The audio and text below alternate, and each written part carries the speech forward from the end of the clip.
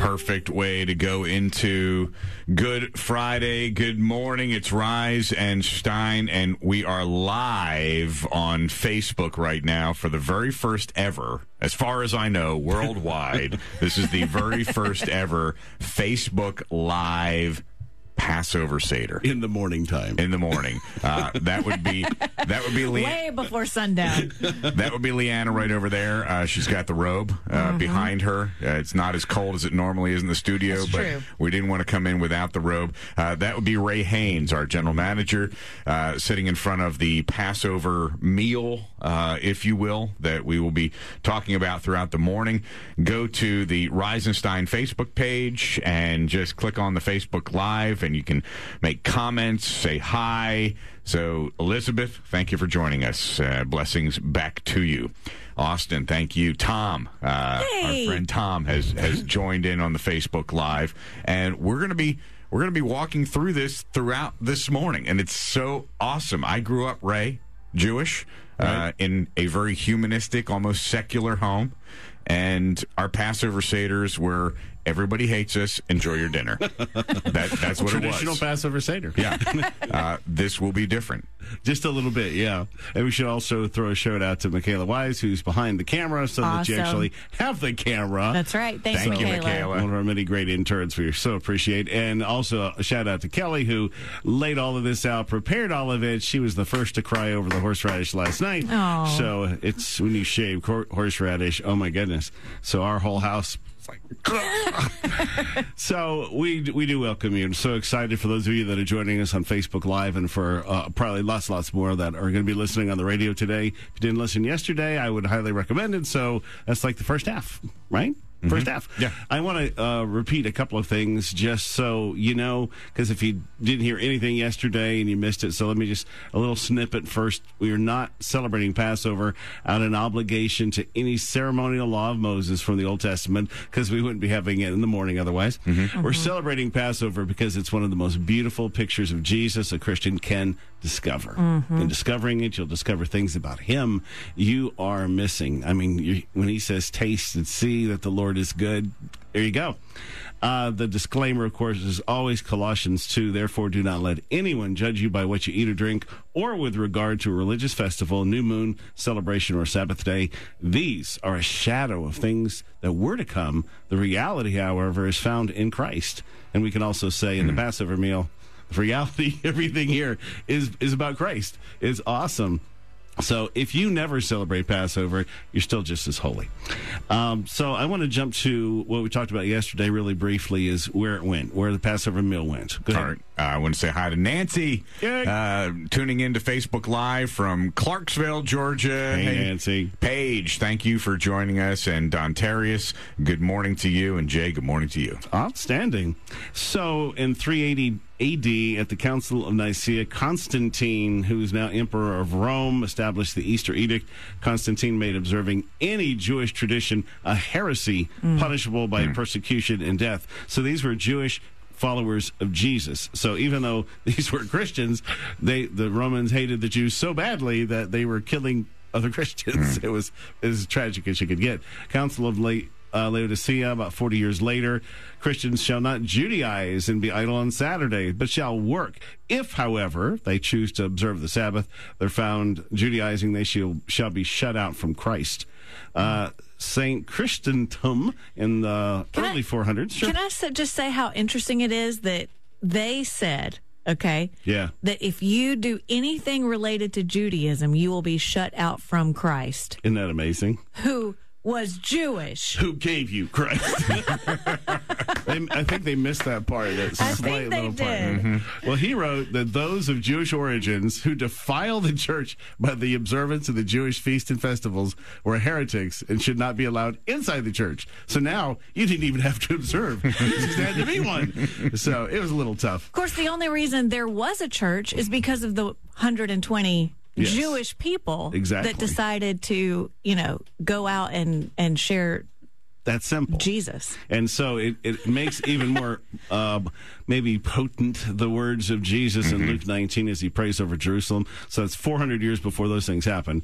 He saw the city and wept over it, saying, if you had known, even you, especially in this, your day, the things that make for your peace. But now they are hidden from your eyes, literally. For days will come upon when your enemies will build an embankment around you, surround you, close you in on every side, and level you and your children within you to the ground, not leaving you one stone upon another. Because you did not know the time of your visitation. That happened in 70 AD. 1 million Jews were killed as they conquered Jerusalem and destroyed it. So here we are at the Passover Seder. We don't want to miss our opportunity to encounter Jesus. He said to do it. He said it's forever. And the most exciting part of Passover is it changed everything. That's why it's so important. You can get all the other things that you get in the church, but without Passover, you miss kind of the big picture. When he arrived in Egypt and he laid out the Passover, it changed everything about sacrificial offerings and everything about the relationship to God. For the first time, the people were told to eat the sacrifice. That sounds so normal to us, but to them, they always burned it. They walked through it, the pieces. But why in the world would you eat the sacrifice? Right. Because Jesus is that Passover lamb. We know that now. But, of course, we have 3,500 years on them. So the Passover meal is not a sacrifice you can watch burn. It has to enter you, to become one with you, to save you. That was the mystery, the miracle, the beauty of the Messiah. Now, the one thing they do have, when they celebrate Passover in Jewish homes, it's personal. Passover is the one time you have to forget that you're unique. It's never about what someone did back then. It's about what happened to me in Egypt and in the Garden of Eden, etc. So for them, just Egypt. But for us, we have to understand we took that fruit from that tree. It was us who killed Jesus. It was us. We were there. That's our participation. Our sin did this. So Passover isn't a history story. It's a realization you're in the story. Story's about you. There's only one man, one woman, and they need a savior. That one person is you. You need a savior. Nothing else is more relevant about this story. Now, the big question that I get asked a lot, was the Last Supper a Seder, like we're having right now? Was Jesus crucified when the Passover lambs were slain in the temple court? If so, then the Last Supper occurred before the Passover lambs were killed. So some say then it could not have been a true Seder with the Passover lamb. So if it was the day before Passover that they had the Last Supper, what meal or meat was it? So there are different festival traditions in different places. Jesus and his disciples were Galileans. Therefore, they would have observed the Galilean traditions. Several differences. Galileans observed the fast of the firstborns. And some obviously still do that today, in remembrance of the firstborn Israelites who were saved that day.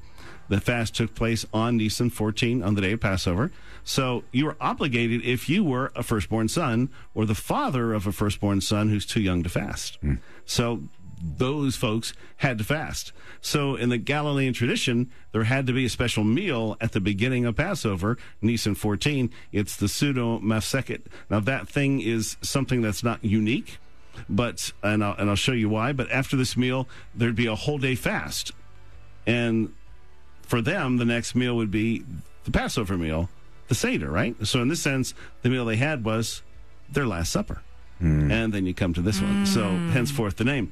The same special meal occurs in Israel before Yom Kippur fast. So it's not unique to Passover or even to Galilee. It's very common now.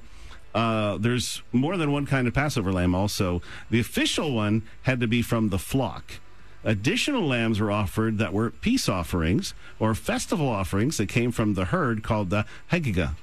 Since you had to eat or burn all the Passover lamb on the night of Passover, the Hagigah could be eaten before or after the night of Passover so that there could be meat for the meals in the whole Feast of Unleavened Bread, which was for another week. So those 8 days, you still had meat. So most of you are listening or watching are probably Gentiles, so our focus is not to Judaize. You're not going to learn Hebrew and go through those prayers. If you go through a normal, even Messianic cantor, they'll be singing all of these to you, which we will not, and you're welcome. But this, we believe, is for all of Israel, but all mankind as well, from Eden to Egypt to Jesus on the cross, to the modern day church, all the way to the wedding supper of the Lamb. So we're celebrating what we call the timeless Passover. I do highly encourage you, if you're near a Messianic congregation, go at some point and be a part of their Passover. It's wonderful, just for the singing and the dancing and the food and the fun.